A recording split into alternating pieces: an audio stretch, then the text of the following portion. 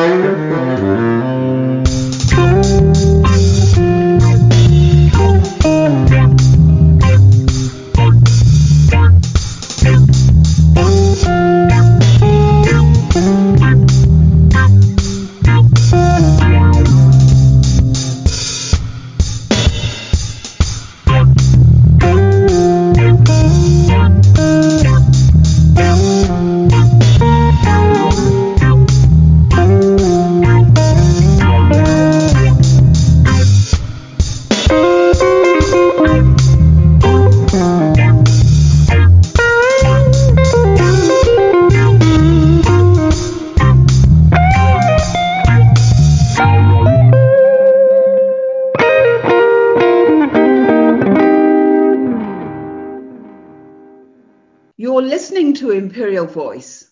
This is in our city. I'm Tosin. I'm William Heath.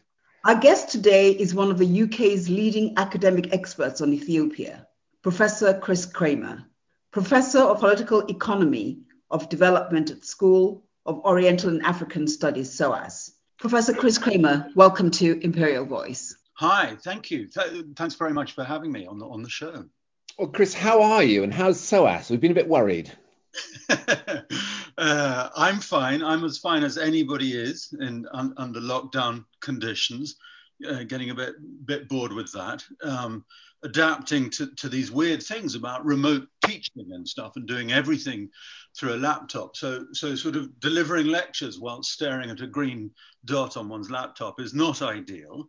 But we've adapted, and SOAS overall, anybody who knows anything about SOAS and reads the papers knows that we've had a rather tough time in the last year or two, and that was really building up before COVID hit us all. But the pandemic has definitely made things even more difficult. So we've had a very, very rough ride, but I think we are emerging from that, and we're having a kind of reset, I suppose we've pressed, and I'm really hoping, and I'm relatively confident actually that we're going to, in that slightly ghastly cliched way, build back better. Very good luck with that. We don't hear what you're saying about doing everything remotely. Tosin and I are finding making radio shows remotely works pretty well actually. You don't have to go into the studio. You press record on Zoom, so that part we've adjusted to. We're really glad to hear that SOAS is sort of getting back onto a solid footing, because it's such a sort of precious institution, I think, in the... Yes, it is. I was at SOAS about 25 years ago, just to do my master's. Yes. What did you study? I did Area Studies Africa with Richard Jeffries. Do you remember him? Yes, very much so. Yeah. Yes. And Professor Duncan, he had multiple sclerosis. Oh. He was amazing. I know what you mean. Yes. Yes, and he had printed lots of books on West Africa and West African economics and stuff. So yeah, it was a really, really, really amazingly wonderful time. It was probably one of the most precious periods of education in my life. I found words for thoughts that I had, and yes, oddly enough, yeah. Go on, please. Yes. No. Just, I mean, it's lovely to hear that, and it's great when one meets people who've had that experience, because it's this small jewel really of very, very vibrant feeling, and it has a buzz which I've always really, really loved. It's different from anywhere, I think. It is. I felt very empowered and very, very lucky to have been able to go there. That's great. I'd like to see it on a super strong footing, because I mean, you may feel that SOAS had a sort of wobbly moment, but I cannot tell you how unstable Fairfield House is in Bath, the legacy of Haile Selassie to our community, which obviously is what prompts our conversation. I mean, we are a total startup out of the chaos and out of the void. So when we look at somewhere like SOAS, we just can't believe how sort of grand and huge and well resourced and Yeah, they're small and they're small, exactly. Yeah. exactly. So listen, I mean, obviously, Haile Selassie's legacy is the start point for what we're doing. And I do wonder, I mean, you're an Ethiopian expert, principally an economist, but what is your impression of Haile Selassie and of him in history and of the legacy that he has for the world today? It's a very, very difficult question for me to answer, because I think that Haile Selassie comes to somebody like me, or to many of us now, through sort of very different angles in a way. Really, I think there's a strong sense of something about Haile Selassie that that endures globally, which is a sense of Ethiopia punching above its weight in a way, internationally. So in the same way that he was in a way, but an international statesman, not just an Ethiopian statesperson. So later was Meles Zenawi, what everyone thinks of Meles. He played an extraordinary role on the global stage. And I think that legacy is quite important. And the most obvious way in which you see that nowadays is in the creation of Ethiopian Airlines, which is, I think, one of the big African business, so much that connects the continent, and it isn't just Ethiopian Airlines as a hub, but it's the diplomatic organizations, it's the African Union building, all of these things based in Addis. So much happens through Addis, and that has a lot to do, obviously, with the history of Haile Selassie, organizing around those things, and that endures, and it's terribly important.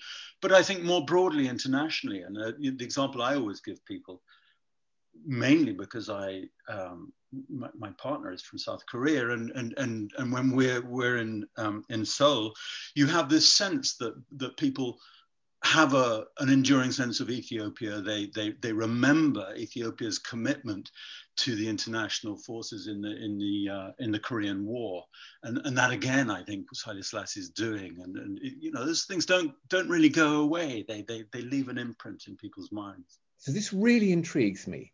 We've got a sense of Ethiopia globally, so a state or a nation or a country which has this strong, consistent impression on the global stage, and that comes from His Imperial Majesty Haile Selassie. But the figure at the center of it is a complete enigma. I mean, we've both read Ryszard Kapuscinski's book, The Emperor, and you've described it as much sort of poetry as fact. It's obviously detested by the Rastafari who feel that they're writing about their Messiah. There's also, I don't know, Evelyn Waugh's description of the coronation.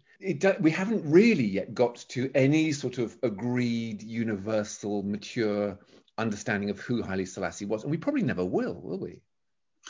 I suspect we may not. It's curious, actually. I mean, there are good historians in Ethiopia and of Ethiopia, and you can see, I think this is somebody of enormous historical significance, whether you think that was largely positive, negative, or you don't think either way. He just is a very historically significant figure.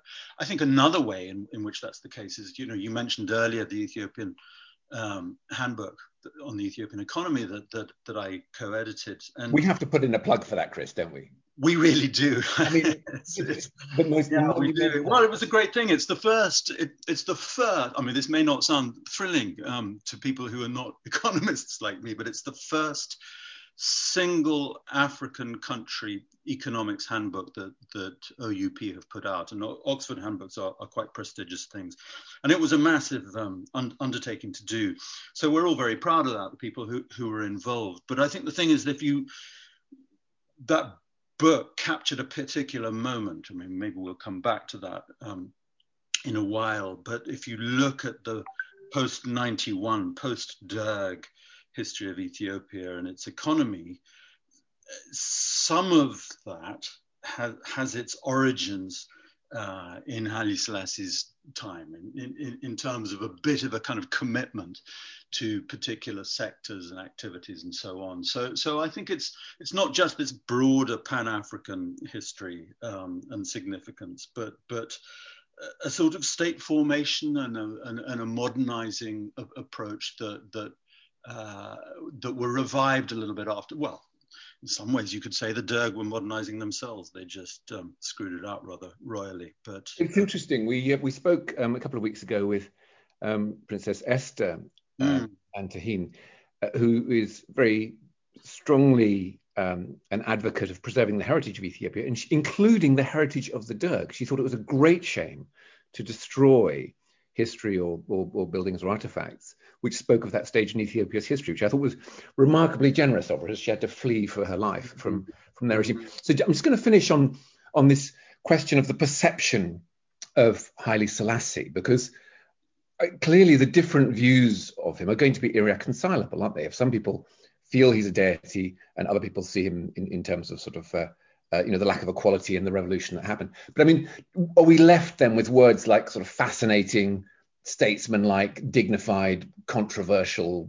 I mean, is that such a terrible thing? I mean, if you think about somebody like Churchill in this country, isn't it rather the same? Anybody who has quite a significant impact on the history of their country and beyond is going to do that. They're going to rile some people. They're going to kind of generate unending loyalty amongst others. If you think of Churchill, there are people in this country utterly devoted to him in ways that I can't quite understand. And there are people in India, for example, or maybe in Iraq, who think this was a completely terrible person responsible for many, many people's deaths. So when people have that presence, that significance, you cannot expect a consensus on what they were and what their role was, I think, which is why we have to keep digging, keep thinking, keep discussing, and try and keep those discussions a little bit polite, I suppose.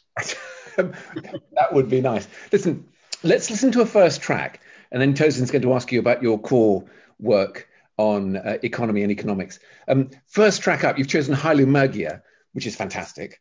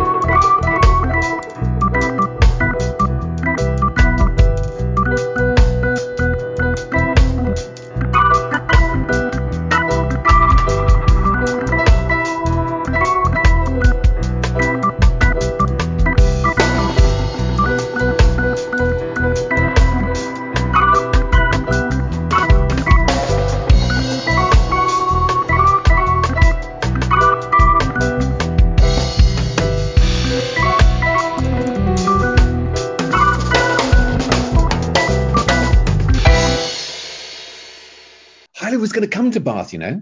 Is that right? It was Really? all booked in, but then this bloody COVID came down. Yes. Yeah, yeah. He's going to do a couple of gigs here, including like a personal appearance at Fairfield House.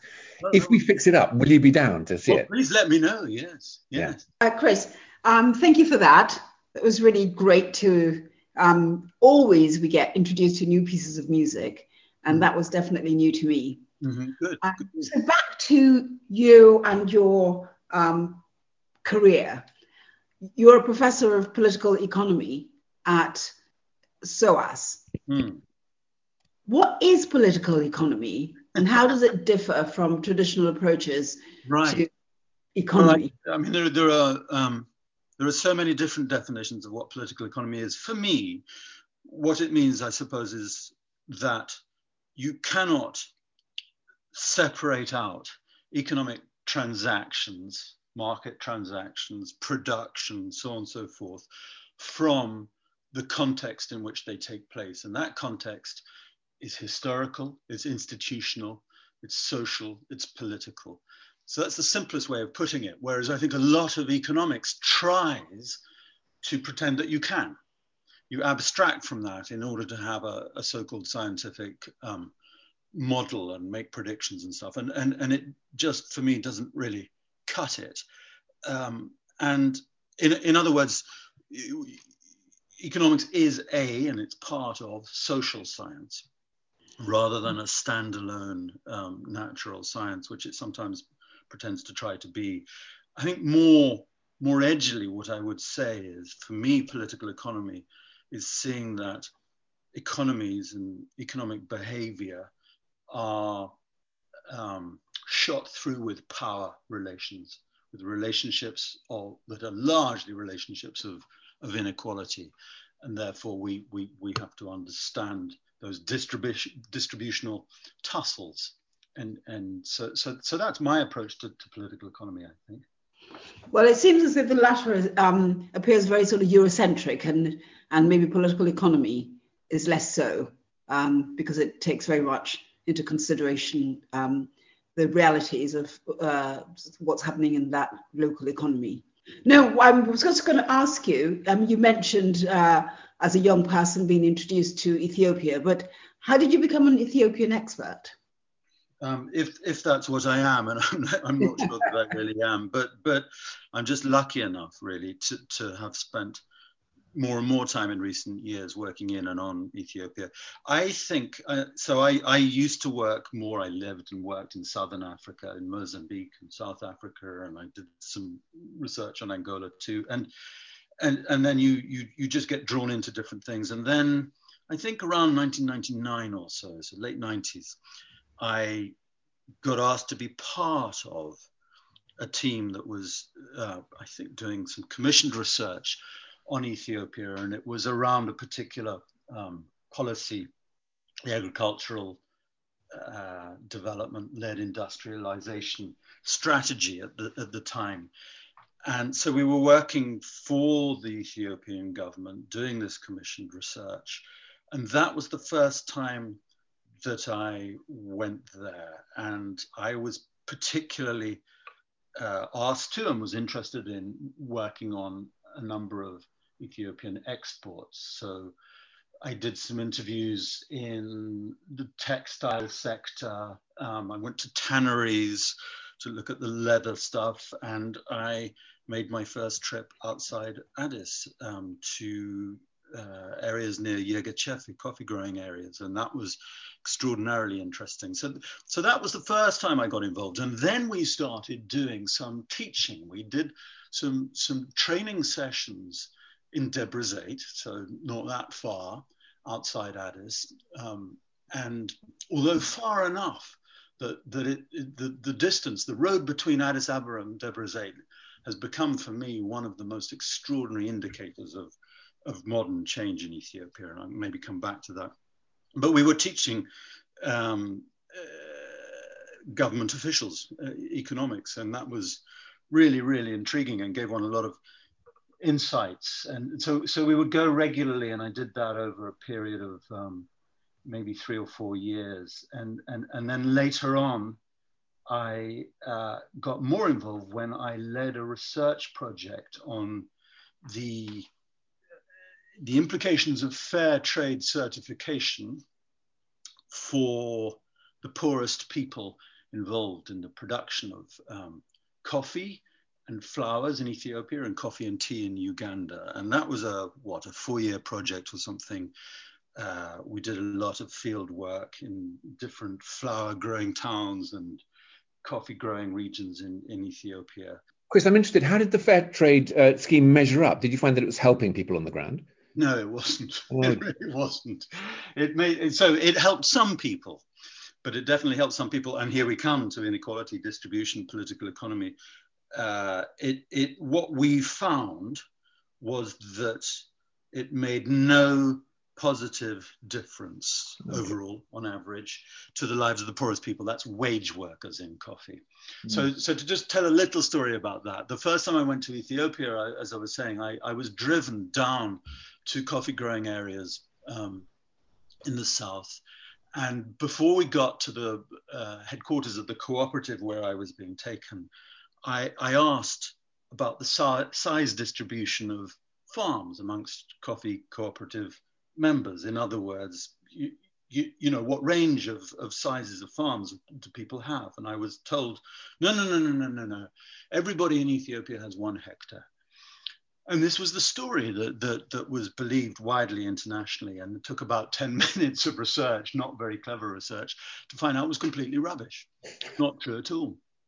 And because you have actually inequality in land holding sizes, you therefore have some people who have so little land that it's barely viable to live on, and so they need to find other ways to survive, which means selling their labor. And you have other people who are doing pretty well, and they hire in labor. It may be casual, seasonal labor, but they hire wage workers. And those wage workers are the people who are really poor, the people who depend on those seasonal, casual jobs. So we wanted to know what difference fair trade made to them. And the answer is, compared to people who were in some other areas which were also largely roughly smallholder farming areas, but not with fair trade certification, and compared to people working on larger farms, so say 100 hectares near Jimma or something like that, the fair trade made no positive difference at all. Oh, for the idealists among us who sort of scrupulously try and buy fair trade produce, that's disappointing to hear. But so I'm sitting here drinking Ethiopian coffee, and there's half a case of Ethiopian sort of wine next door. The white wine's okay actually, but I think the red, it'd be fair to say, it doesn't travel very well. So do you think that continues to be true about fair trade? That's a brilliant question. I think we fair trade, as you can imagine, we're not entirely happy with our research findings, but we stand by them really, and it's a very, very complex and ongoing situation. There are definite beneficiaries, and there are beneficiaries within Ethiopia as there are everywhere. They tend to be the people who are a little bit better off in the cooperatives. That's not necessarily a bad thing. It's just a question of, does it do what it says on the tin? And I think that despite the tussles that we had with fair trade, they and other certification bodies have actually taken these issues more seriously, because it's become clear from other independent research that we really were, onto something that was quite important about it. So what they've tried to do is they've changed their standards to take more account of that. So they basically had a set of standards for coffee and some other commodities that were based on the presumption that there was no wage labor involved in coffee production, because it's a smallholder crop. Right. Obviously not in Brazil, but in many countries it sort of is. And they've had to recognize that it's much more complicated than that. So I think the debates and the institutional practices have been changing to some extent. I would say there's still an argument out there about how you make the best impact on the lives of the poorest people in those producing areas. In the contrast is with, for example, specialty coffee companies who emphasize quality above all else and many of those would claim they make a bigger difference. So I think there's still a lot more that we need to find out and to do. Yeah, we've got a specialty coffee provider locally, Eddie Twitchett at Roundhill Roastery. I'm drinking his Ethiopian coffee right now. And he wants to do the best by the growers, and he finds Fairtrade is unhelpful. It's very interesting that. Yeah. Do you think that agricultural commodities, I mean, is that the way forward for the Ethiopian economy? And which are the most promising ones? We've got, coffee. I've got half a case of wine sitting there next door. I do. I don't think it's the only way forward, but I think there is still huge scope for Ethiopia to derive enormous gains from agriculture and from agricultural exports. Okay. If you think about coffee, it's the single biggest export earner other than the airlines for Ethiopia, and it's very, very important. Everybody in the world knows about Ethiopian coffee. If you think of things like Illy, really top-notch coffee producers, they always need for their blends, they need some Ethiopian. There's something very, very, it has the biodiversity. It's astonishing, the quality, the range, etc. And yet, nobody knows to this day how much coffee is produced in Ethiopia every year. How can that be? We don't know. The data aren't there. They're not good enough. And the yields are low by comparison with Colombia, or let alone Brazil, or with Vietnam, or so on and so forth. So this is the country's, it's the gold. It's the incredibly important thing. Huge numbers of people produce it. Huge numbers of very poor people depend on working in coffee. And yet it's performing way, way below its potential. So there's huge scope there, I think. And in a number of other things too. None of these things are straightforward. So the flowers has been a big story. It's part of a story of conflict as well, but it generates jobs. It generates foreign exchange. These are things that Ethiopia very, very sorely needs. So it's about what needs to happen to maximize the gains, whilst obviously trying to manage some of the difficult sides of it. Chris, it's time for more of your super cool Ethio electric jazz, I think. Now, you've chosen something by Mulatu Astatke, is that, if I pronounced that correctly? And yeah. I thought this was wonderful and superb. I'm so pleased you picked this. When did you first come across this? Astatke is probably the single best known Ethiopian jazz artist, and again, not somebody I know enough about, and have missed opportunities to actually go and listen to live. I just love listening to this, and I love the effect it has on people who don't know what it is, who've never heard it before, and they're kind of discombobulated. They're not quite sure, because they think this is really fantastic. They've got no idea where it might come from.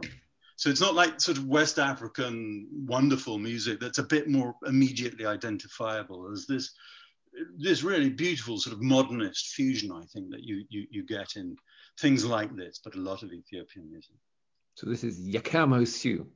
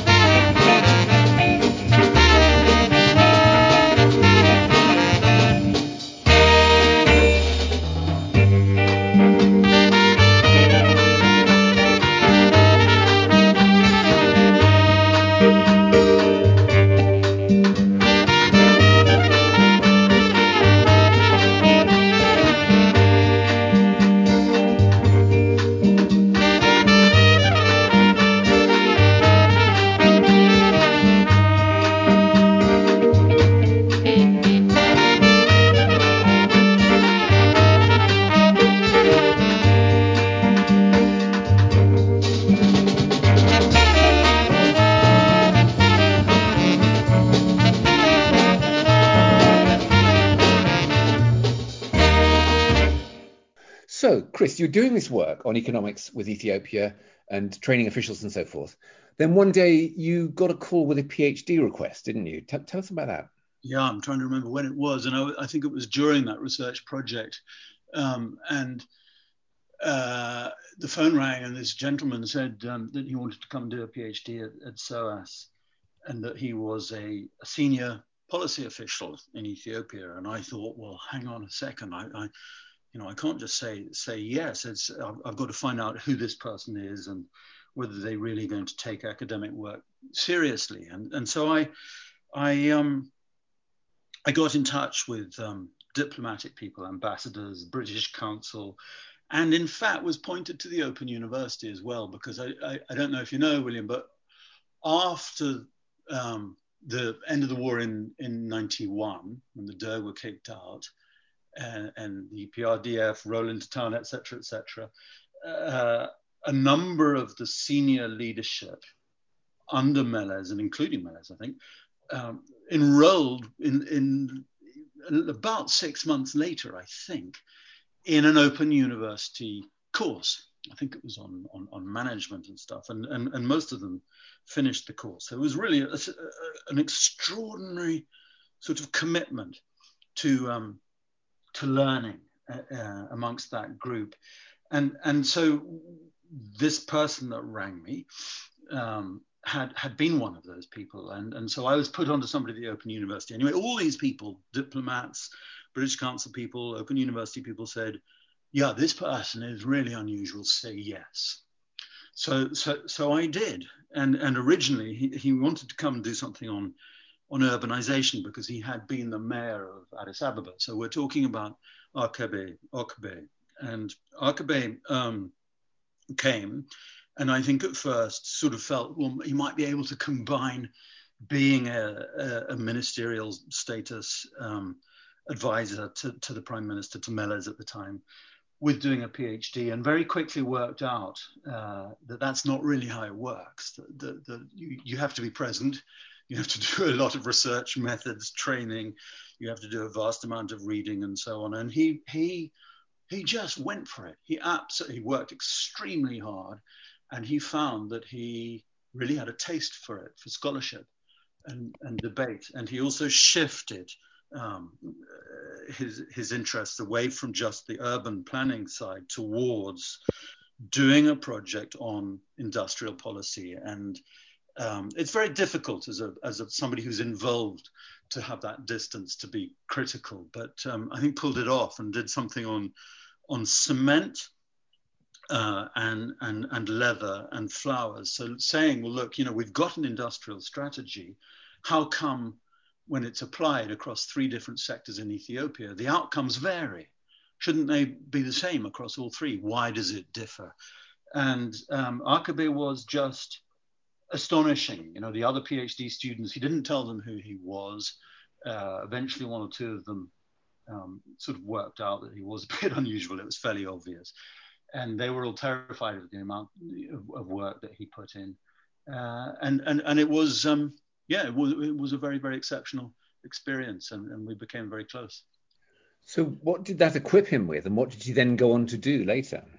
So he is to this day, he has been a senior advisor, special advisor to 3 successive prime ministers in Ethiopia. So that's Meles Zenawi, Haile Mariam Desalegn, and now to Abiy. And so he's an advisor. He's done a number of other things. I don't know how much of these things are to do with the PhD. He obviously is a very, very capable individual anyway, and would have done much of this without the PhD. But I think it's given him a critical edge, a way of asking questions that didn't have necessarily hadn't honed in quite the same way before. I think it gave him an interest in manufacturing and structural change, which he hadn't really had time to kind of devote himself to before, and has become really, really important. So one of the things he's done since is he has been the architect of the new industrial parks in Hawassa, on the outskirts of Addis, and in many other towns in Ethiopia. pulling in huge foreign investment in the textiles sector and in other sectors. I think before and after the PhD, he has been the chair of the board of governors of Ethiopian Airlines. And I think what's really interesting is that he has become a kind of international public intellectual, and sort of slightly alarmingly kind of applies a policy and an industrial project attitude towards the production of these things. And so academics are not used to working very fast and working with Arkaby, there's a lot of pressure. So the Ethiopian Handbook was one thing of those, but he's been involved in a number of quite high profile books. And there's a co-author with me, and here we go, we're going to plug again, me and a close friend of mine, John Sendo. So the three of us wrote this book called African Economic Development Evidence, Theory, Policy, which came out in 2020, which is open access. It's free for everybody to download. So he's done a lot. The one thing I would say about Arkaby right now is that within the last couple of weeks, he has been nominated by the African Union as the sole African candidate to take over as head of UNIDO, which has elections later this year. So that's the next thing. UNIDO is the United Nations Industrial Development Organization. So it's the part of the UN system. So what is it about Ethiopians getting to all these international bodies? It's extraordinary, isn't it? Their kind of hit rate, their strike rate on well, this is a nomination. Well, it's a nomination. We don't know what will happen, but yes, it is. And in a way, that goes back to what we started talking about earlier in the show, which is this historical legacy of Ethiopians playing a role on the global stage.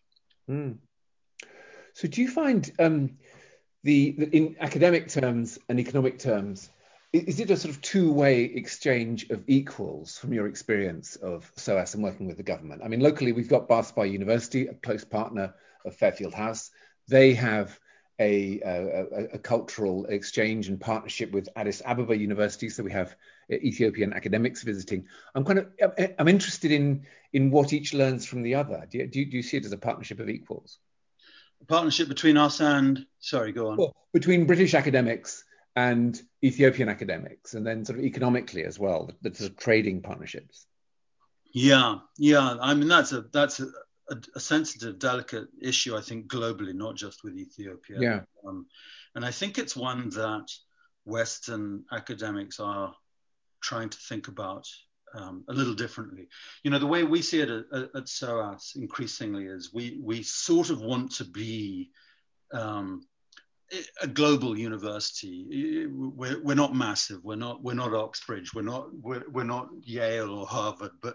But we want to be part of a network of universities, most of which would be in developing countries and tackling the challenges of the world at the moment. And you can't do that by just taking a sort of mining and an extractive mining approach to evidence and research and saying, well, I'm landing in South Africa or Mozambique or Ethiopia, and I'm just going to do what it takes to get the material I want and then get out and sort of use people along the way. You have to kind of develop more equitable relationships, I think.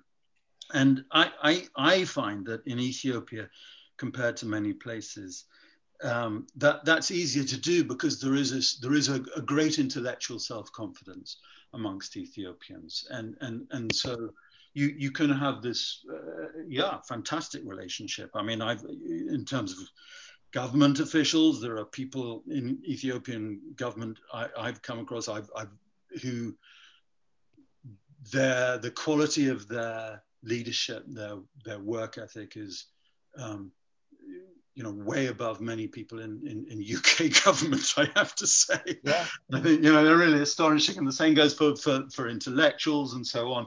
I mean, when you say you're doing some field work and you're going to a rural area, and if you're somebody like me who hasn't worked all their life on Ethiopia and you don't speak local languages, you partly depend on these things. But the insights you gain from younger team leaders, for example, of research teams. I have enormous respect for some of the people I've come to know and befriend through that. So yes, you have to develop these relationships. But I think the way in which they're institutionalized, there just is an unevenness of resources globally, and it's our responsibility to, I suppose, to use our privilege in a progressive way. Coming out of that, on an administrative note, we've lost Tosin to some crisis, which we don't yet know what it is. So more of that anon. I hope everything's okay. She may be able to rejoin us. This is Imperial Voice. You're listening to In Our City, and we're talking to Professor Chris Cramer about economics and politics and Ethiopia. Chris, how familiar are you with the Ethiopian diaspora in the UK? Obviously, a generation came out after the Derg Revolution. Is awareness of them and working with them a part of what you do? It's a part of what I do, to the extent that when I'm at SOAS, but I'm also involved in the Royal Africa Society, where I'm a vice chair, and so sometimes through RAS, sometimes through SOAS and the Centre of African Studies there, sometimes jointly, we organise public events. And we used to do that on site, and we still do it remotely. And often when we do Ethiopia events, clearly diaspora people come, and that is a really great thing. So I'm engaged through that. There is an Ethiopian society, I believe, and I gave a talk for them one time at SOAS. It's clearly, I mean, there are a couple of things to do with the diaspora. I don't devote enough time to working with the diaspora. Teaching takes up so much of my time and admin, I guess. But it's an incredibly lively diaspora. We all know that. And to the point where it's sometimes arguably a little bit too lively. I mean, I for example, don't really get involved that much in social media, in debates on Ethiopia, because they get so sort of high octane and contested. And I feel, this is not my battleground. It's not for me to kind of intervene, and I'll probably put my foot wrong. So I kind of watch that, but it's extraordinary, and it's both very, very enriching and also now and again a little bit alarming, the kind of heat generated like that. At the same time, I think there's something very important about the diaspora, is from my own professional point of view, is when I work, whether it's with government or whether it's just doing my research independently and talking to firms and stuff in Ethiopia, it's really interesting to see how the diaspora has been very, very productively engaged in Ethiopia in recent years. And I think sometimes that itself takes a quite intense form of pressure for particular reforms and so on, for good or ill. But it's led to a lot of investments and to people coming back to sound out the situation in Ethiopia. Do they want to invest there? Do they want to move there, either temporarily or permanently, and work there? And there are some really interesting people. There's a guy who invests in floriculture and horticulture who used to work in London, I think, for Goldman Sachs. Really, really smart guy. Very, very interesting. There's when the British company, it's actually a Southwestern company, it's in Somerset, I think, is Pittards Glove Company. They have a factory in Ethiopia, and they've had a long history of working in Ethiopia. It's a fantastic company. And they, a few years ago, made the very brilliant move of luring back to Ethiopia a woman who'd been living in the UK. I think she used to work for ICI, I'm not sure, and she's fantastic and runs their outfit in Addis. I think she's still there anyway. She was a few years ago when I interviewed her a couple of times. So there's this really interesting revival of a two-way flow in recent years.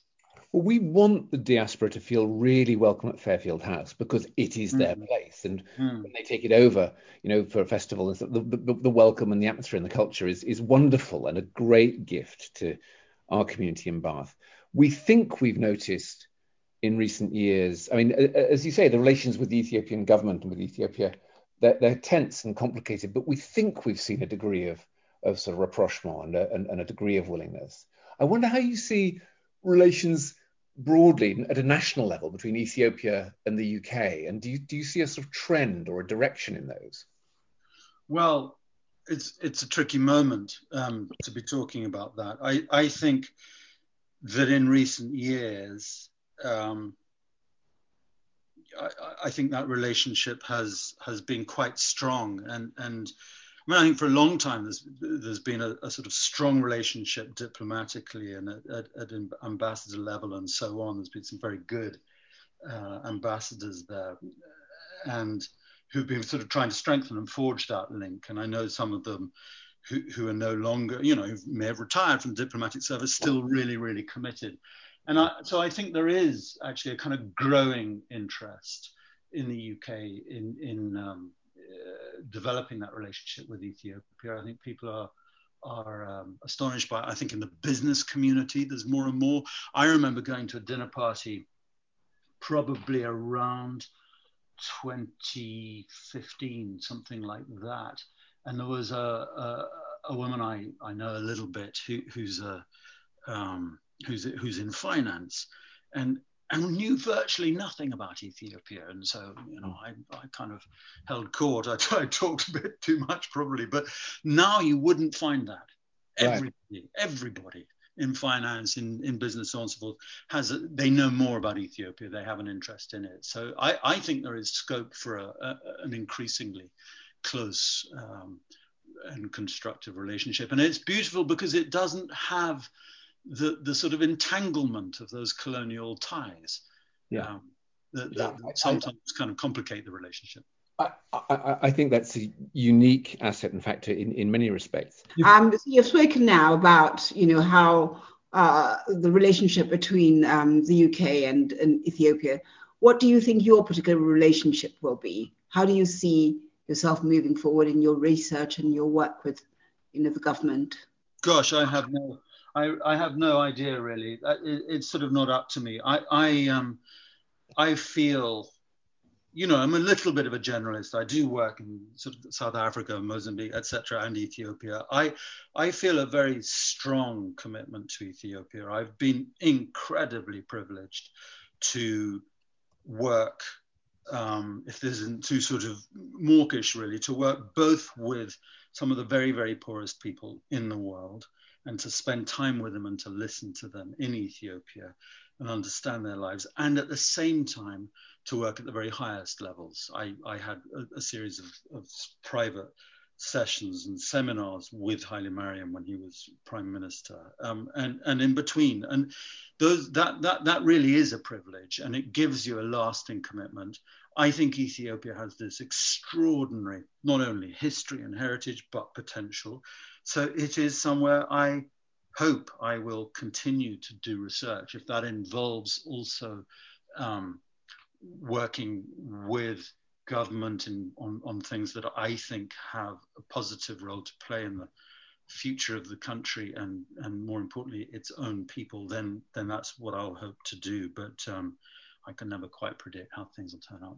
So in the relations between Ethiopia and Britain, I mean, obviously capitalism will take its course when people see opportunities to develop and make money. It's wonderful that there's academic experts like yourself and people at Basbai University who can understand the process and sort of shine a light on it. And then diplomats are kind of there to help it along. What sort of role do you think this unique history that's embedded in Fairfield House can play? The fact that the Ethiopian emperor lived in Britain for 5 years, that he made warm relations with local people and left us this gift, this challenging gift, which means that we need to look after the aged, work together to look after the aged. I mean, do you feel that has some role in this development? I mean, yes, I'd like to think so. I don't quite know exactly how, but I really would like to think so. I think people, we went through a period of, to be a bit grandiose, of globalization in a slightly harsh form. We're not going to lose whatever globalization involves, those international connections. Those and it goes back to the beginning of our conversation. They are partly market interactions, but they're not only market interactions. They're interactions of intermarriage, of flows of people, of friendship, of consumption, of all sorts of things, and ideas and interests. So within that, any initiative that enriches our understanding, that doesn't tell just a kind of harsh, self-interested story, that develops narratives with some sort of meaning around human connection and stuff. These things matter, I think, enormously. And people, I think you have a role to play in telling stories, and I don't mean making things up. I mean exploring stories and showing those stories. And people need narratives. The way it goes back to the Fairtrade stuff in a way.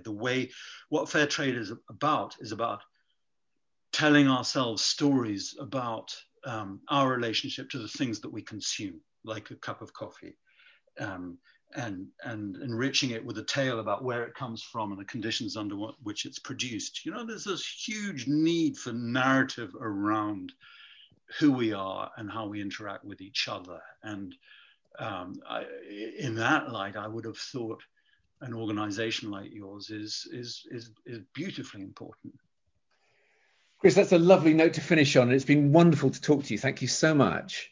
It's a pleasure. It's really nice to talk to you both. Yes, thank you so much. So we've been speaking to Professor Chris Cramer, who has enlightened us about what's going on economically in Ethiopia. It's been an incredible journey you've had with Ethiopia, isn't it? Yeah, it really is, actually. Really a bit bumpy sometimes, but yeah. I'm not surprised. And listen, I do hope you and colleagues will be able to come down to Bath. And no, it'd be lovely, and I'll let you know if I do, and it'd be really good fun. You've been listening to In Our City, the political economist, Professor Chris Cramer, who has a deep love and respect for Ethiopia. I'm Tosin Onilere. I'm William Heath. Now we stay tuned to Imperial Voice. Chris, thank you so much. Great. That's a pleasure. Thank you both.